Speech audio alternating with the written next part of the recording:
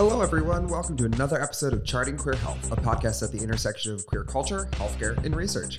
On behalf of Howard Brown Health in Chicago, I'm your host, Matt. I identify as a cis white gay man, and I'm a Chicago resident, and I also have the incredible opportunity to sit down with various experts from across our organization and across our community to learn from their expertise, amplify their stories and voices, and advance the conversation surrounding queer healthcare.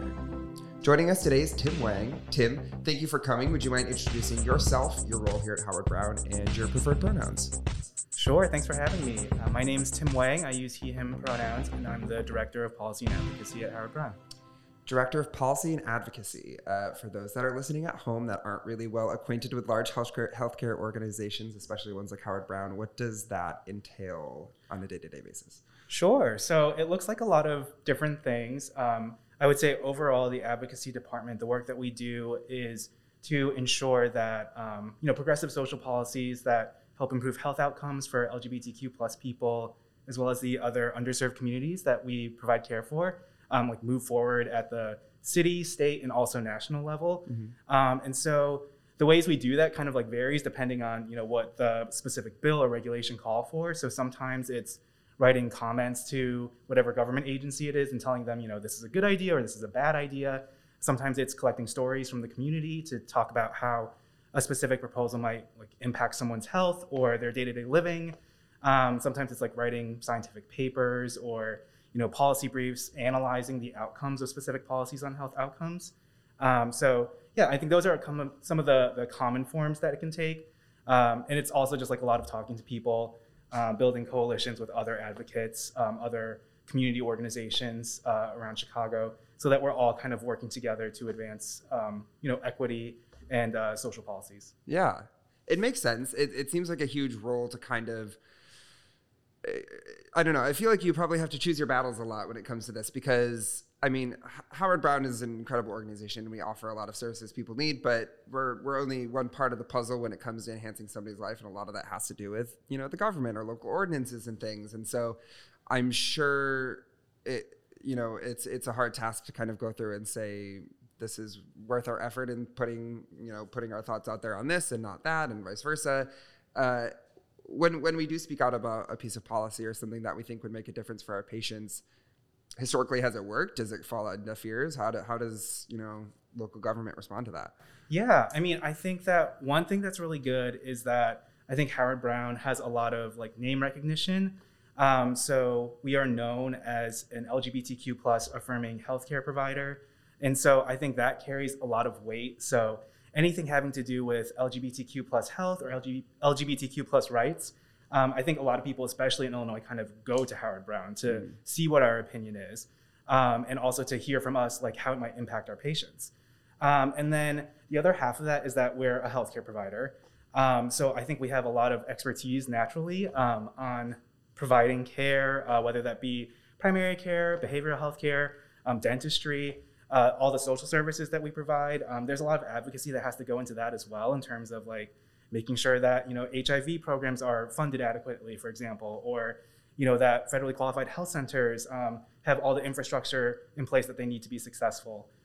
So I think that's another place where people just naturally turn to Howard Brown to see what we have to say because we are an FQHC and we're a provider of healthcare, so we have expertise in those areas. And then kind of in response to what you said earlier about having to pick our battles, I think that is something that is difficult naturally because I think there are so many things that we all care about. But I think the good thing about doing advocacy work is that you are never doing it alone. So there are so many great advocacy organizations, both across the country, but also right here in Chicago, that are doing amazing work in terms of racial justice, in terms of disability advocacy, in terms of climate advocacy. So I think it's about finding ways to work in coalition and in solidarity with those other organizations so we can help them uplift their messages and they can also help us uplift our messages about healthcare access and LGBTQ plus rights. Right. It's building those bridges and kind of coming together as a community. Even though something might not necessarily be in our wheelhouse, it's still advantageous for us to kind of speak up about it. So that makes sense. I think your position is interesting to me because as Director for Policy and Advocacy, you are kind of the liaison when other organizations or lawmakers or whatever want to know our position. You alone are the one that like speaks up and offers where we are on stuff if we don't have it published on a website or something. When you're kind of aggregating that information or kind of deciding what a stance is, how do you go about that? Of like, let's say somebody reached out about alternative insemination. How do we decide like what specific language we're using or how we're putting our message out there? Is it a collaborative process or? Yeah, absolutely. It's a collaborative process. And I myself, I'm not like a provider. I'm not a doctor or anything like that. Don't have that degree. So I think with a lot of stuff, like you mentioned, the alternative insemination program, there was some recent advocacy around that to kind of expand insurance coverage so that that's covered for LGBTQ plus people in Illinois. So that process was very collaborative between, myself and my team, as well as the alternative insemination program here at Howard Brown. So I can better learn from them, like what the actual issues were. So I heard from them, all these workarounds that they used to have to do to get insurance coverage because of the old definition of infertility, which was, very heteronormative, didn't work for a lot of LGBTQ folks. And so they helped me to like identify that was an issue. And then that I remembered that the next time I was talking to an elected official and she was, telling me about this new insurance bill that she wanted to lead. And so that's kind of an example of how I might reach out to a provider or a case manager or a patient navigator who would better know from firsthand experience maybe what the issues are. And then I kind of just help to translate that into like a proposed policy or talk about that issue with legislators. Right. You're kind of the synthesis of all the knowledge and expertise we have here at Howard Brown, and then you kind of push it out. I'm like the telephone. Right. Yeah. You're passing along the message. So that makes sense. In the past, what does the legacy of advocacy here at Howard Brown look like? I know for people listening, we kind of got our roots in the HIV epidemic, but going forward since then, what can we kind of say that we've influenced when it comes to policy? Yeah, I think there's been a lot. Like I said before, Howard Brown is known as an LGBTQ plus federally qualified health center. So certainly there's a strong legacy, strong history of advocacy in advancing LGBTQ plus affirming healthcare, definitely. And so I started at Howard Brown about a year and a half ago. And before that, I was at Fenway Health, which is another federally qualified health center that specializes in LGBTQ plus health. And so I had already known about Howard Brown just from doing that work somewhere else. So there really aren't that many LGBTQ FQHCs, that's a lot of letters, around the country. So we all kind of work together to advance a lot of what you might know as like recent healthcare developments for LGBTQ plus people. For example, like Section 1557 of the Affordable Care Act. It's basically just the civil rights provision of the Affordable Care Act. Okay. And under the Obama administration, with help from a lot of advocates, including Howard Brown, they issued a final rule saying that it applied to LGBTQ plus folks. So you can't be discriminated against in healthcare for your sexual orientation or gender identity. And that's huge, yeah. Yeah. So that's something that we've been involved in along with, other federally qualified health centers. And then kind of in that same sort of vein, anything related to like federally qualified health centers generally, funding for the like public health safety net or the HIV care safety net. Like you mentioned that we're huge in HIV care. So I think that's something that we do every year is kind of advocate for those funding allotments to make sure that that safety net is adequately funded and that we're able to provide the care that we know people rely on. Right. In my talks with Kathy Kretikos, who's a provider here at Howard Brown, who has a long history dealing with HIV, she said there's a lot of resources out there for people who might not be able to afford treatment if they are living with HIV, but it's just a matter of like getting them linked to care. And I think Howard Brown also continues to ensure that those resources are there, because for a lot of lawmakers who may not know about queer issues or anything, once HIV is out of the public eye, it might we don't need funding around this anymore. That was the 80s, whatever. So it's kind of our duty to speak up and say, no, this is still an ongoing issue and these resources still need to be there. In the case of HIV, and I'm sure a lot of other things as well. Yeah. I think that's like kind of fundamental to like the modern LGBTQ plus like civil rights movement is you look at like HIV advocacy and how it's evolved.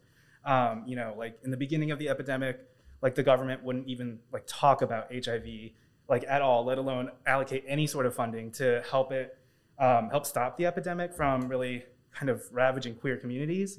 And now we've kind of evolved to a point where we literally have a like government-wide initiative to end the HIV epidemic.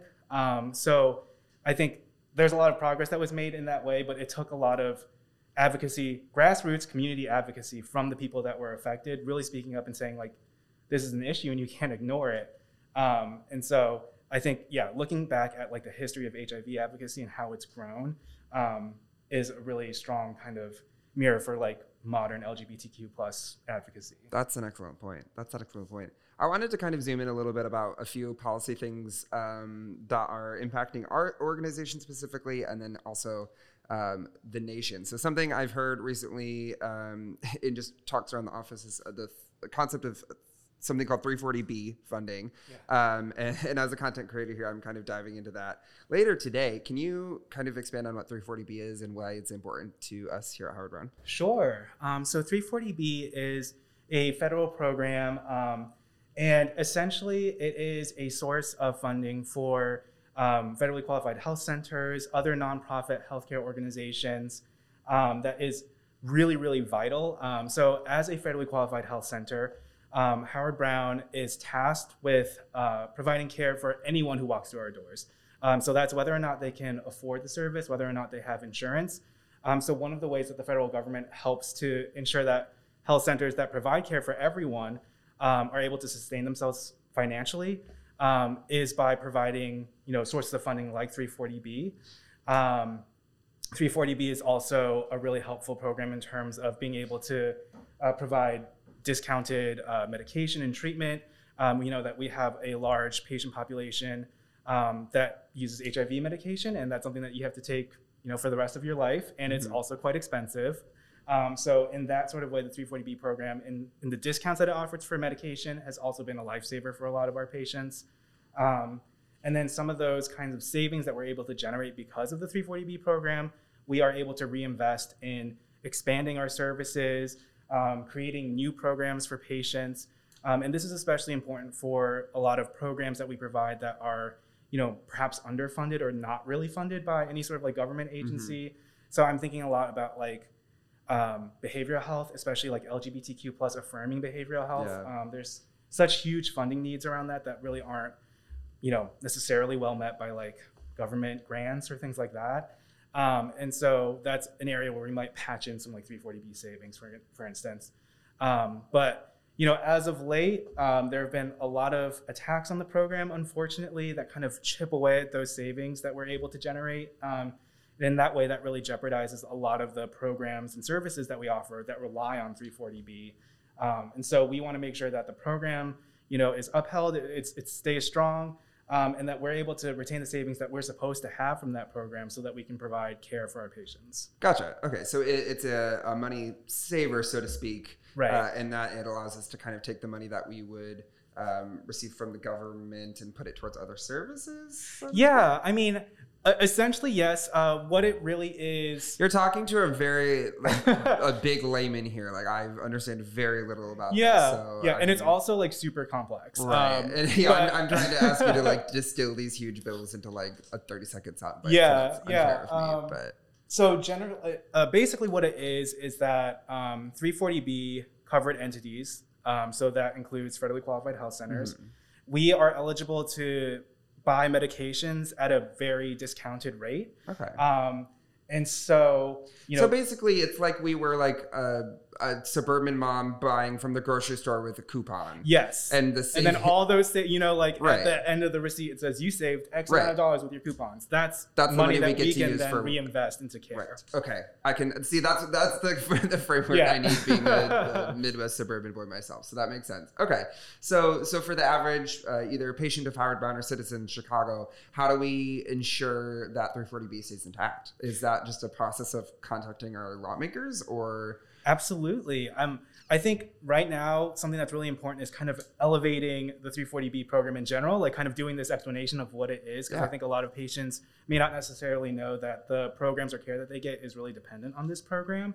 And so it never hurts to contact your elected officials, both at the state level and at the federal level, and tell them that the 340B program is incredibly important to the healthcare that you receive, and that you need that program to stay intact so that you can continue, seeing your doctors, getting the care that you need.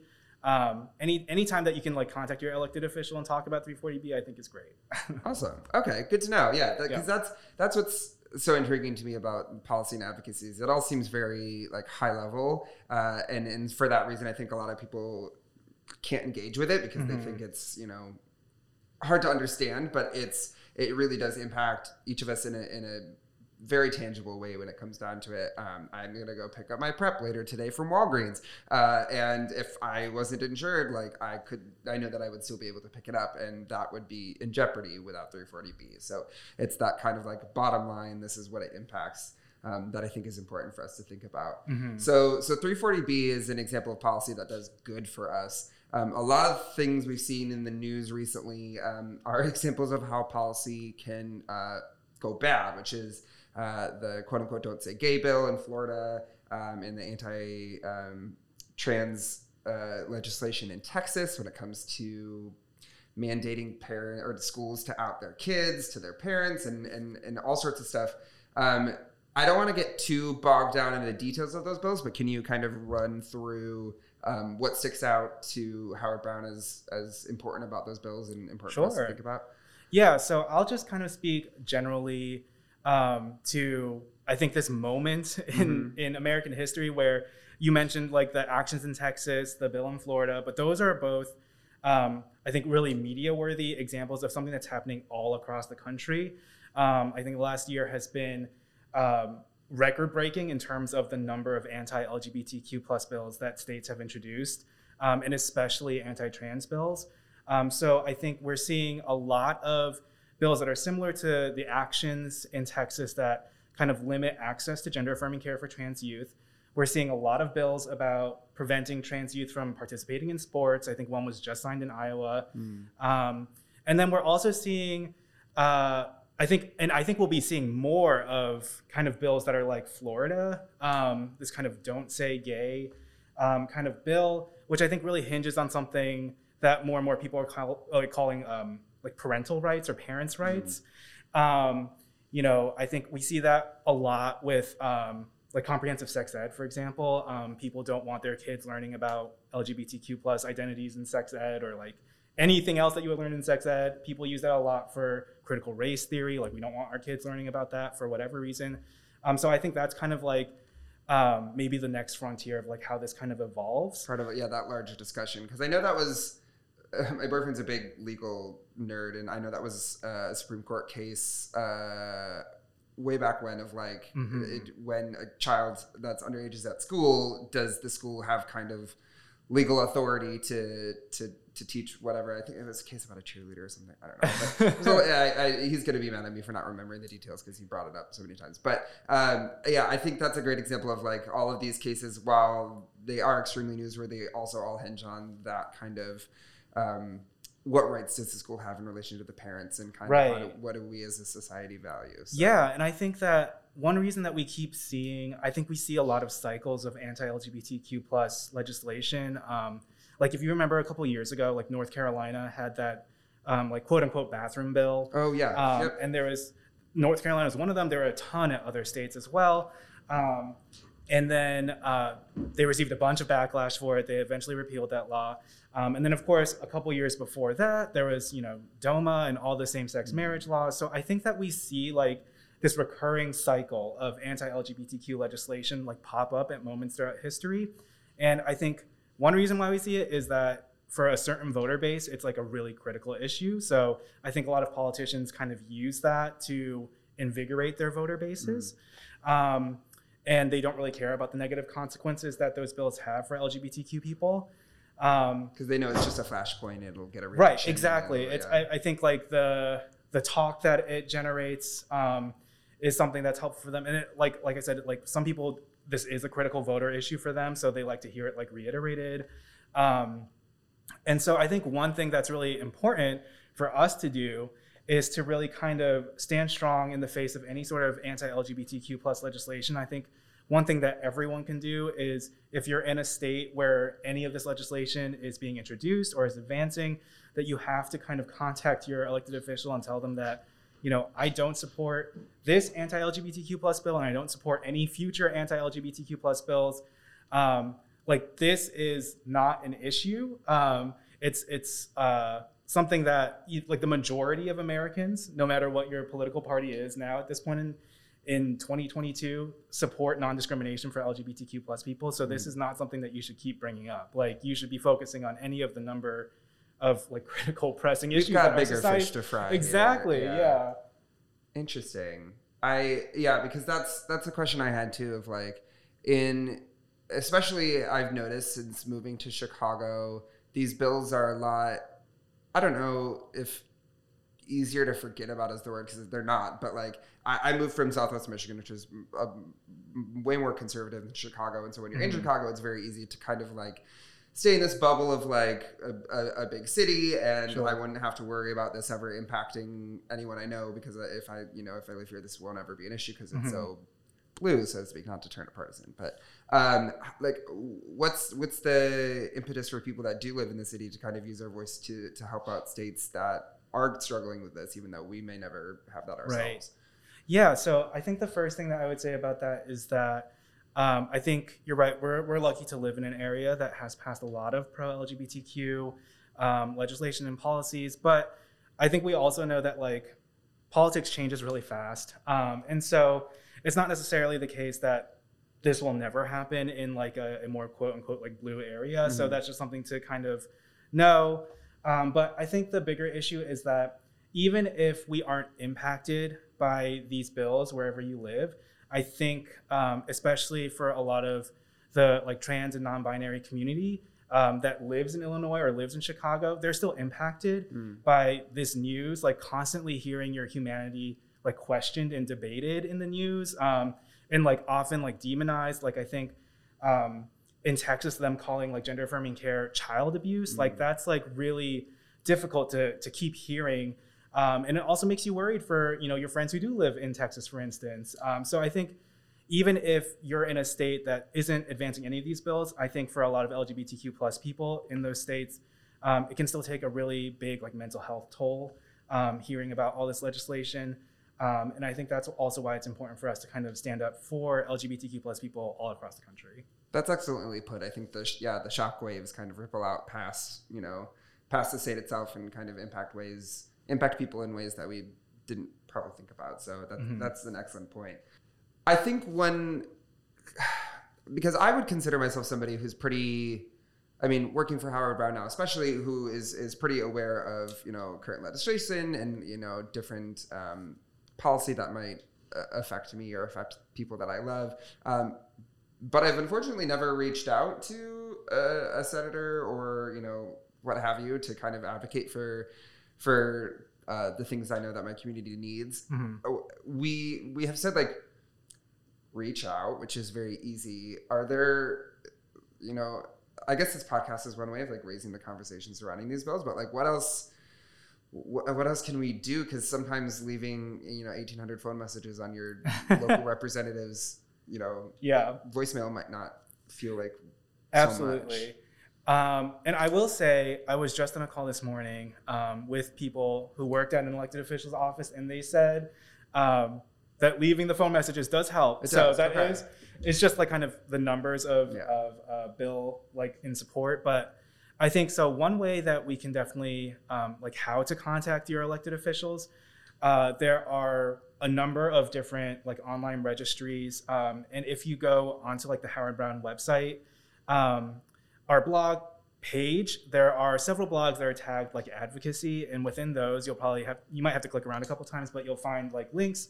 where you just put in your address and it'll give you your like federal elected officials and your state elected officials and your city elected officials, as well as contact information.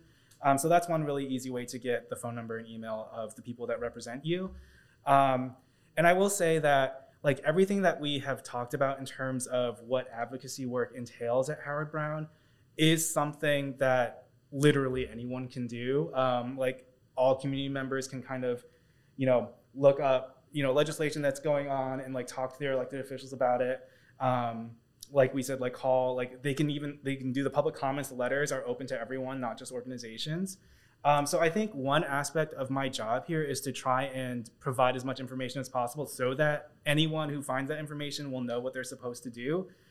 So I think you can kind of stay in tune with a lot of the work that's going on at Howard Brown in terms of advocacy by looking at the blog, like I said, but we also do like email action alerts. Also like social media is a good way to kind of click through and find all those links as well.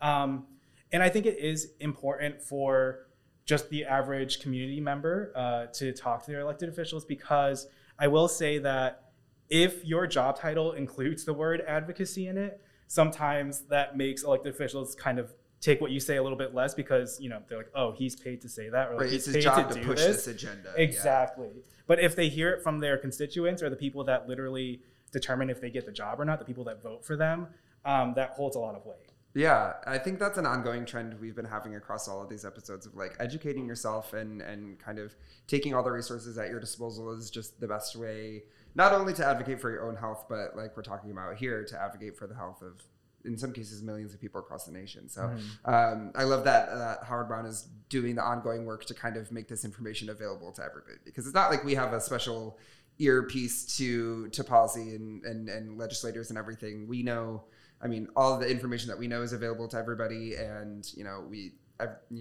everybody can educate themselves and join their voice alongside Howard Brown's. Right. So I think that's a beautiful thing. So I always kind of liked to round things out on a large question here. Sometimes thinking about politics and policy and legislation is a little discouraging because, especially recently, we haven't seen an example of what a functioning government can do necessarily. Are you optimistic for the future of LGBTQ plus healthcare and how it relates to government at all, or is you think there's a lot more work to do, or is it both? I think it's both. So I will say, having worked in policy, throughout the last several presidential administrations, I think it's there's like a stark difference in terms of definitely what you're saying, like in terms of like optimism. Like there's just such a difference in terms of an administration that is willing to work with you on LGBTQ issues and an administration that you have to constantly fight not to lose things that you had previously gained. So I think from that kind of standpoint, I do feel, more optimistic, at least talking nationally right now, that, we have an administration that is open and willing to work with LGBTQ community organizations, open to saying that LGBTQ rights are a major issue for them. And that's something that's good because they publicly state that, and then we can hold them accountable to what they say. We can point to, the statement that was just released by the Biden administration about how they're going to protect trans kids across the country. If there's not enough action that's being taken and we continue to see a lot of this anti-trans legislation pop up, we can refer to that statement and say, you remember when you say that, right. We need to see more action on that. And so that's something that I think does give a little bit of optimism that they're open to working, and they have collaborated with us. We've been lucky enough to be able to, alongside other LGBTQ health centers, to work with and be in meetings with Rachel Levine, who is the Assistant Secretary of Health and openly trans herself. So I think that in that aspect, it's been a really great kind of new collaboration that we haven't been able to do for the last several years. But your other point about there still need to be, there's still a lot of work to do. Clearly there's still a lot of work to do. I think we have made so much progress, but then you also remember that, we still haven't passed the Equality Act nationally, which would add sexual orientation and gender identity as protected classes under civil rights legislation. So there are still states in the country where, there aren't any LGBTQ non-discrimination protections. In 2022. Yeah, I saw there was a push to kind of edit the flag to only include in a graphic kind of demonstrative way of remove the stars on the flag of the states that don't ratify that bill. So it's yeah, you're right. It is very much an ongoing process to kind of secure the rights and protections that queer people deserve around the country. So that's an excellent take on it. again, that's kind of a trend that's popped up in every episode that I talk about of every issue, whether it's, HIV, AIDS, or COVID, or mental health care, any kind of service that we offer here at Howard Brown. It's always like, we've come a long way and we're inspired by the progress we've made in treating this issue, but there's always so much work to do. So yes, now is not the time to let up on the gas pedal, so to speak. Absolutely. Now that we have Biden in office. I'm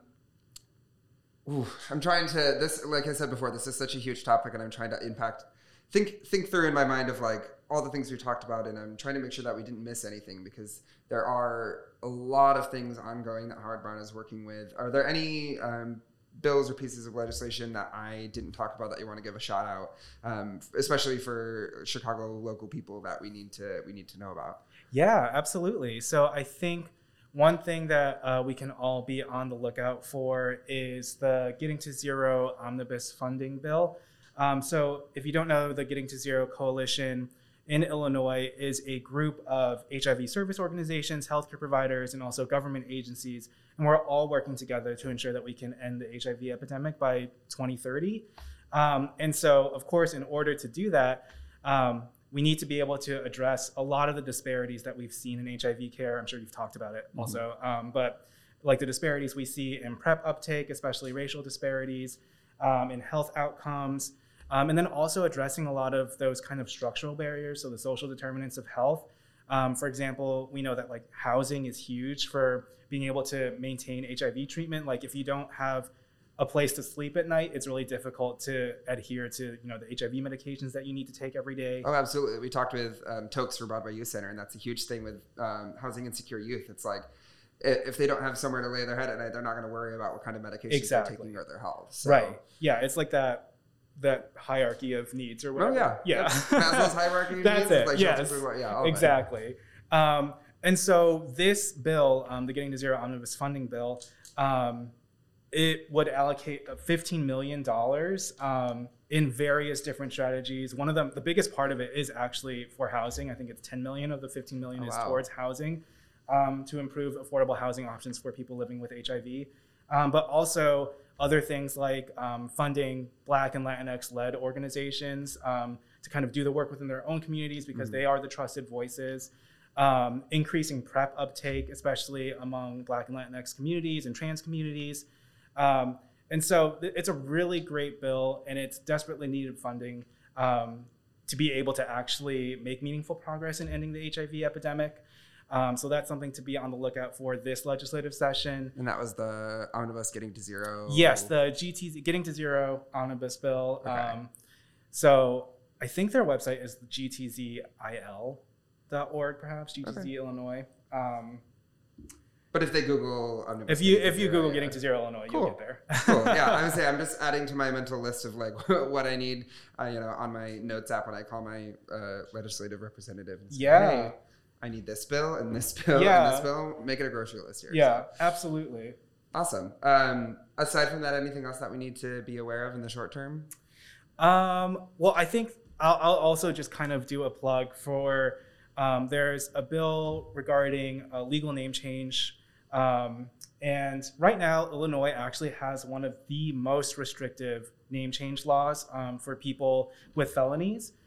So there's a really long waiting period after the end of your sentence that you have to wait until you can actually file for a name change.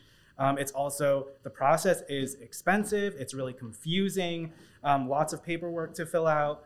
And also name changes are just entirely banned for a couple different classes of felonies. And like I said, that's a lot more restrictive than most other states in the country. Yeah. I was doing some research because I made a TikTok about it, and I think there was something like you have to publish it in a newspaper for 3 consecutive weeks that you're changing your name. And that's like what that tells you how old that legislation is. Right. That they're like, you need to publish this in a newspaper for like 3 weeks, and also that's expensive. Right. It's just so wild. It's just like why? Yeah. And so we know that this disproportionately impacts trans folks.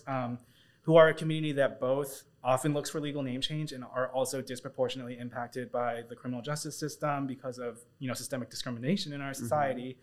So I think this bill really, or the name change laws in Illinois really disproportionately harm transgender people.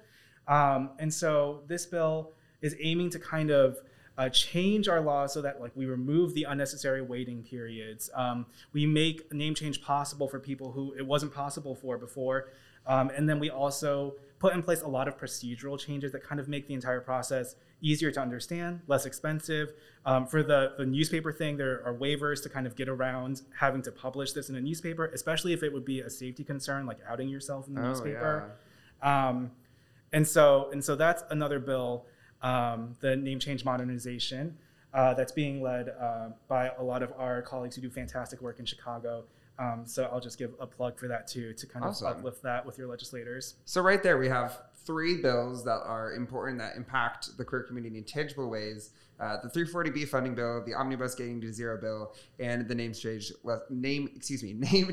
legislation here in Illinois. So if you are local to the area, those are 3 bills to check out, to voice your support for, to contact your elected representative about. And I appreciate that, because we, like I said before, it's easy to see headlines and kind of get caught up in like, I don't know what this other state's legislation means for me, but I'm worried.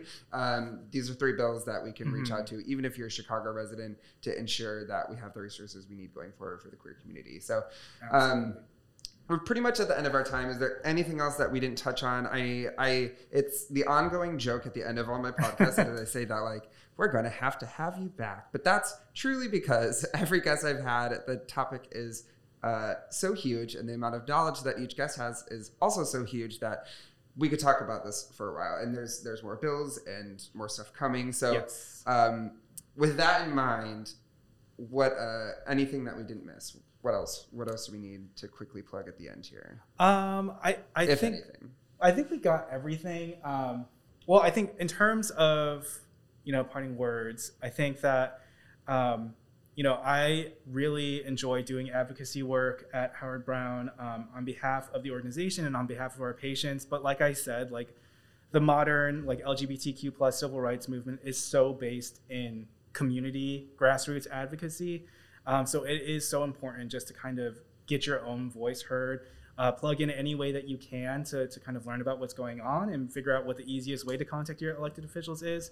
But telling your stories and telling why things impact you is often, a lot more impactful than anything that I do in my, professional capacity. So would definitely encourage everyone to kind of just exercise their voice. And, your elected official, you're your elected official's boss, That's true. You determine if they got the job or not. You'll determine if they continue to have that job. So you have a lot of impact. That's an excellent point. That's an excellent reminder.